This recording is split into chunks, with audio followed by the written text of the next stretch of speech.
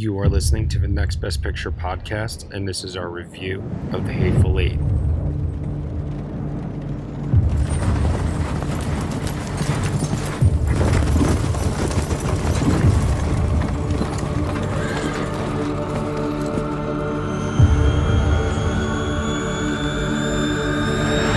Got room for one more?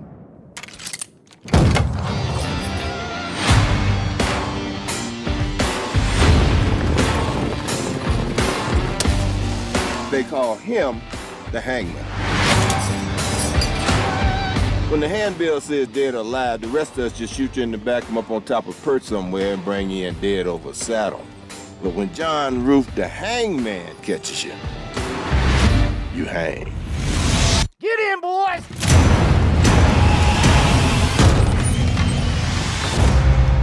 This here is Daisy Domergue. She's wanted dead or alive for murder. When that sun comes out, I'm taking this woman to hang. Is there anybody here committed to stopping me from doing that? Well. Looks like Minnie's haberdashery is about to get cozy for the next few days. Yes, it does.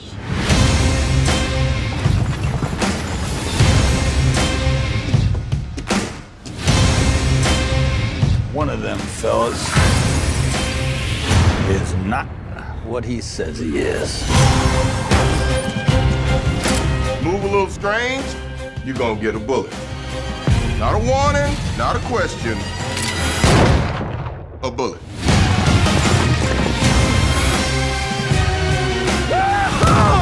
Now we're talking!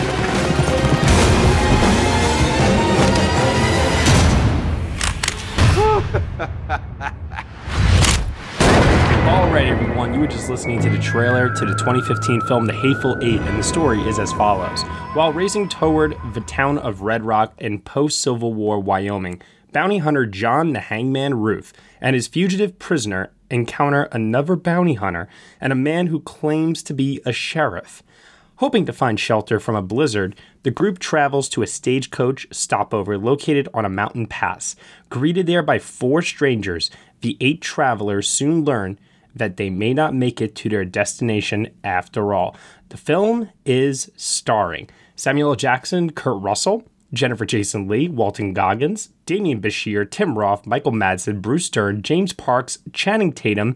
It is written and directed by Quentin Tarantino, and here to join me for this 2015 podcast retrospective review voted on by the MVP film community, I have Josh Parham. Hello. And Danilo Castro. How's it going, everybody?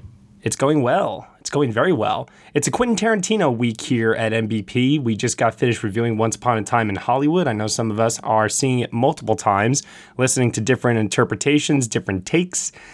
This time, we are looking back at The Hateful Eight, as I said before, voted on by the MVP film community as a podcast that they wanted to hear us talk about for this 2015 retrospective. And I was very, very happy that this actually won out in the polls because I have not seen this film since its release in 2015. In fact, to this day, it is the Quentin Tarantino film that I have seen the least amount of times. This was only my second viewing. Wow. Yeah.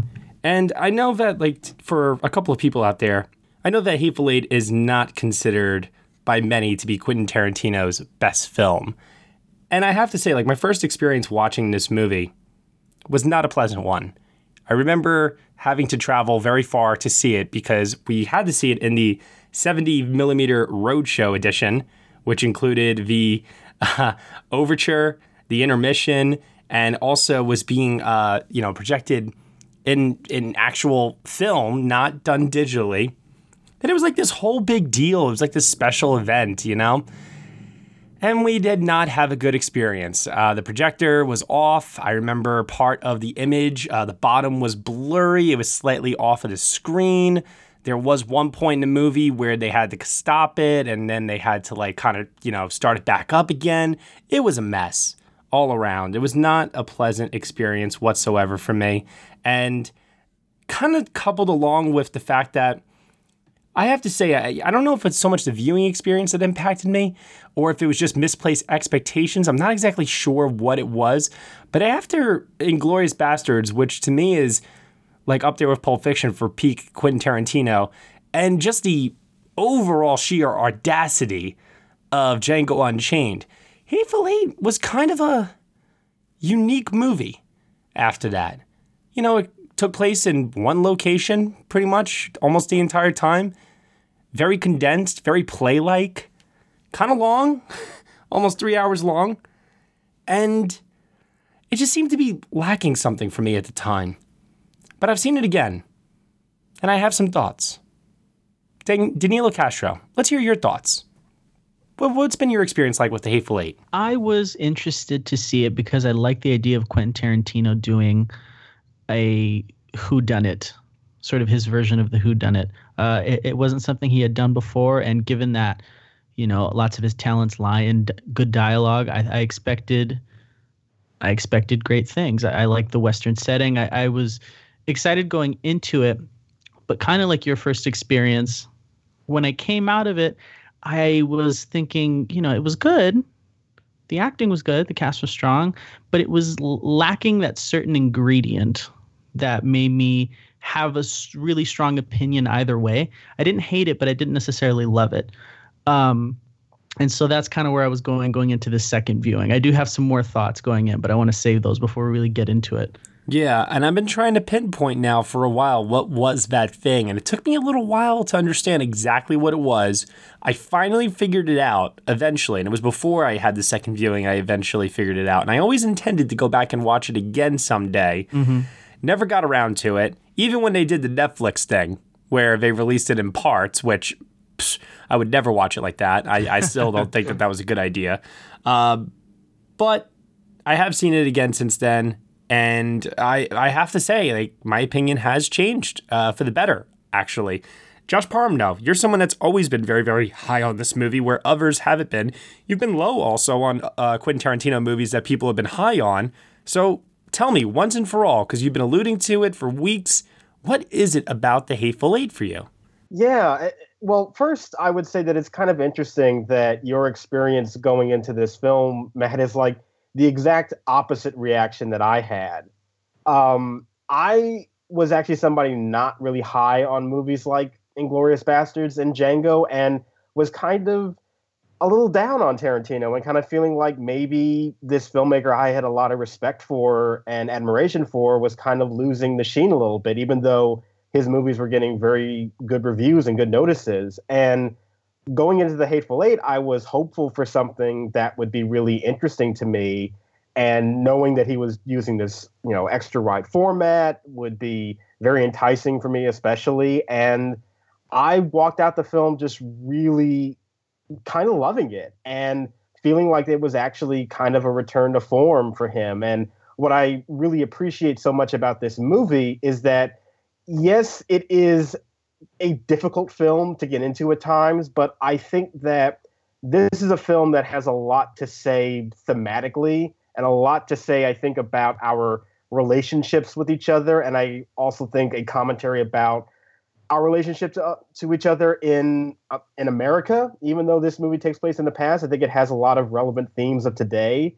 And I think the performances are great. I agree that it could be a little bit tighter in the pacing, but overall, I still think that this is a very rich movie that, for me personally, actually delivered a little bit more from a storytelling perspective than Tarantino had actually done in the past. So I still remain a huge fan of this film. I think it is really one of his best movies. Yeah, there's a lot of things in this movie separately, right? If you take all the things as in pieces, they're very unique, and each one of them has like a unique story kind of attributed to them. You have Robert Richardson's cinematography, which they made a very, very big deal about shooting this movie on these very, very old lenses that were only used to shoot like Ben-Hur or something like that. And they were very, very excited, and they, you know, went out and they shot like this very widescreen format for all these exteriors. And then they brought that into the interior. And I, like a bunch of people, was really, really, really loving the wide CinemaScope view of everything and like loving the exterior shots and thinking, wow, this is absolutely gorgeous. And then when we get inside, I couldn't appreciate it as much. Maybe because, here's another thing too about my first viewing. I forgot to mention this part. I sat in the first row. Oh, yeah. And I would not have recommended watching a that. widescreen movie like this in the first row, maybe not the best idea. No, and let me tell you, Matt, when I first heard about his decision to use those extra wide lenses and then also hearing this movie was mostly going to be in one location, I had that reaction of, yeah, like, why would you use such an expansive format for something that's mostly just going to be indoors? But I have to tell you that I actually think that's a really good decision for this film. And the reason is because it gives you so much more of the landscape that's even just within this one location. And I think what it does, it helps to sell the theatricality of this story. And when you're in this one location, you can suddenly see so much of what's going on in the background or what's going on more so on the periphery. And it gives you that sense of immersion that you're kind of looking at more of this location and you sort of feel like you're looking more at a stage. And I think for me, that really helps to sell the kind of interactions that these characters are going through. It helps to sell that theatricality. And it's another element that Tarantino hasn't really experimented with. And it's something I personally just find really interesting in the film. Yeah, absolutely. And then like another thing too that's very interesting about this movie, and specifically only to this movie, is the use of Ennio Morricone's original score, which in his previous films, he had used his tracks before, noticeably in Kill Bill and a few others. And here, this was the first time that we got an actual Quentin Tarantino score in a movie. Like a full score. Yeah. And the other thing about the score, too, that was so, I think, you know, like I said, it's just something that draws upon Tarantino's love for cinema as a whole, is that the score isn't really like a modern score. It has that very old school type of feel to it that actually makes the film feel somewhat classical at points. That aspect of the film is really strong because I felt, going back to Django a little bit as another Western, I felt the anachronistic use of music in Django was a little distracting in moments. And this soundtrack is dead on the money in terms of setting the tone for the film. I mean, they might as well call this movie 8 Hateful Men, you know, because it's pretty much Tarantino's 12 Angry Men. When you really think about it, right? Yeah, it definitely has that theatrical kind of setting to it. It feels very much like a play. And I think a lot of times when you say that about a movie, it makes it seem like the film isn't very cinematic. But I think because Tarantino is such a great filmmaker and because he is using this extra wide format, it actually helps to bring a sense of cinematic appeal to the story, even though it is very theatrical. Right, because I feel like in a story like this, if you were going to try to highlight the claustrophobia of the setting of Minnie's haberdashery, which, by the way, I just love saying that, haberdashery. It's a fun word, definitely. Like it could be called Minnie's Bar or Minnie's Inn, haberdashery. So great. And I got to say, too, that's another thing about this screenplay. There are some lines in this screenplay that I definitely could not remember from a first viewing.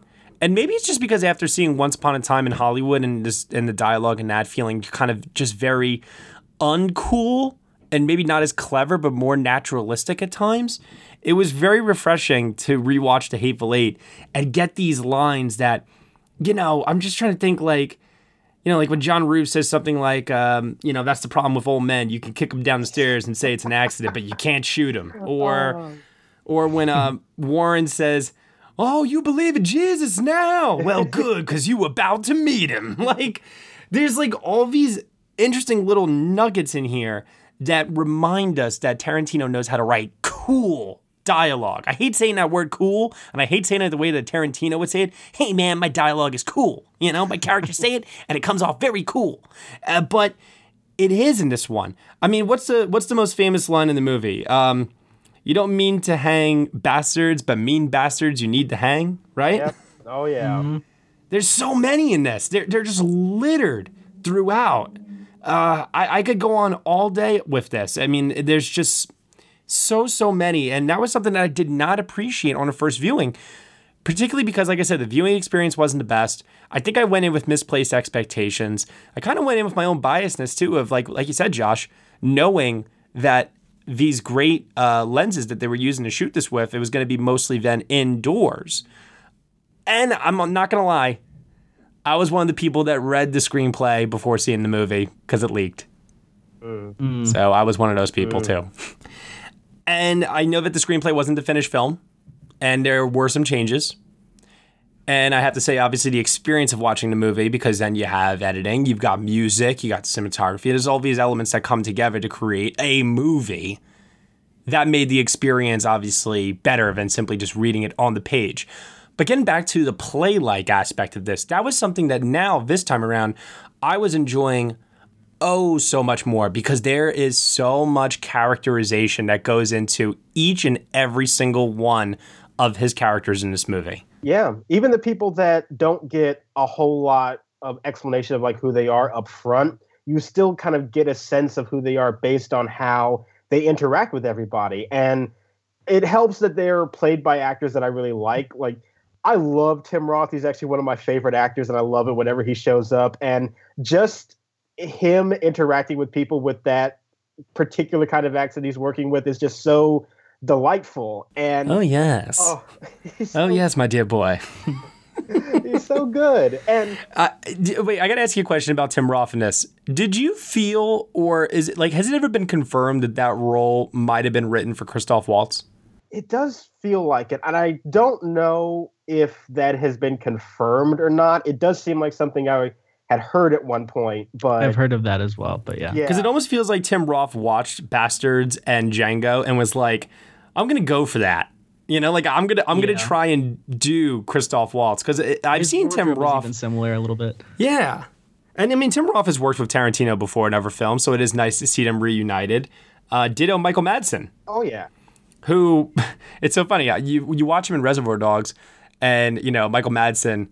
You know he sounds like this. Now he sounds like this when he talks. It's like the guy is like a totally different person altogether. But I would say, like, out of everybody in this movie, like Michael Madsen, you know, I don't really like his character in this that much. Joe Gage, not really a big fan. Although he does give me one of the funniest lines in the whole movie. You gotta hold it shut. You gotta hammer 2 times. Well, the thing is busted. That and what's the other? There were 3 moments in this movie that made me laugh out loud hysterically watching this. That moment, Samuel L. Jackson's slow motion. You're gonna make a deal with this diabolical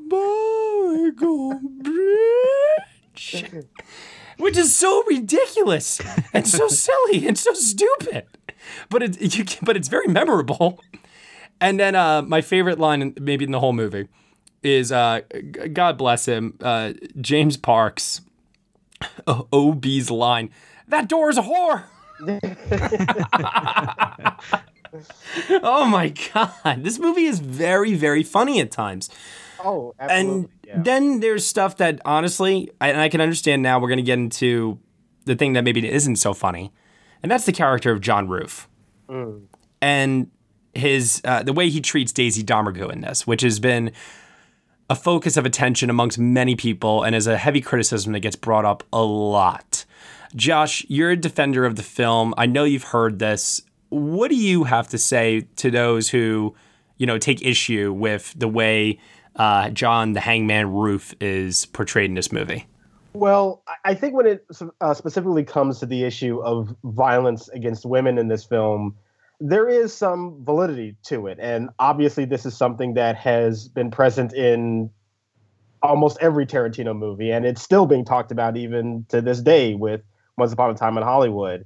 And I think that the issue is more complicated than people give credit. I think that John Ruth is meant to be looked at as somebody that is charming a lot of times, but as the title of the movie suggests, is a person that has a lot of like hateful things about him. And for the record, I want to clarify, that was the thing.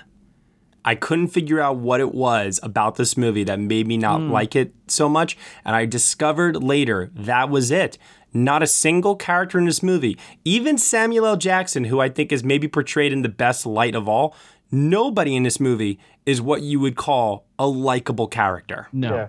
No. Well, I have something more to say about that, but I want to put a pin in it because I want to finish the John Ruth thing. Please.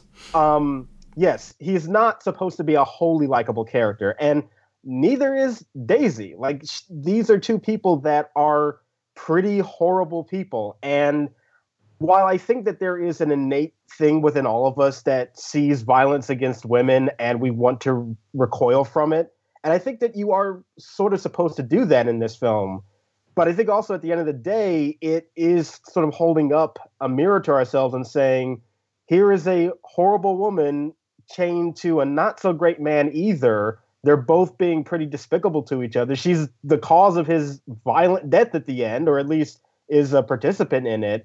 And I think that at the end of the day, you're just kind of supposed to witness the violence and realize that it is a product of these people's environments and the way that they interact with each other. I don't think the movie is celebrating necessarily in the specific treatment of horrible violence to women. I don't think the movie is necessarily doing that. We have an innate reaction to it, and I understand it, but I don't think that's necessarily the thesis that the movie is working with, personally speaking. Hey everyone, sorry to interrupt, but this is a preview of our full review of the 2015 film The Hateful Eight here on the Next Best Picture podcast. In order to get the full review, you will have to head on over to our Patreon, where for $1 minimum a month, you can get this full hour-and-a-half long review, along with other exclusive podcast content. Thank you so much for listening to the Next Best Picture podcast. You can subscribe to us on iTunes, SoundCloud, Google Play, Stitcher, TuneIn, Player FM, Acast, CastBox, and also on Spotify. Be sure to leave us a review on Apple Podcasts and let us know what you think of the show. We really, really appreciate your feedback and your support. Thank you so much for listening, as always, and we shall see you all next time.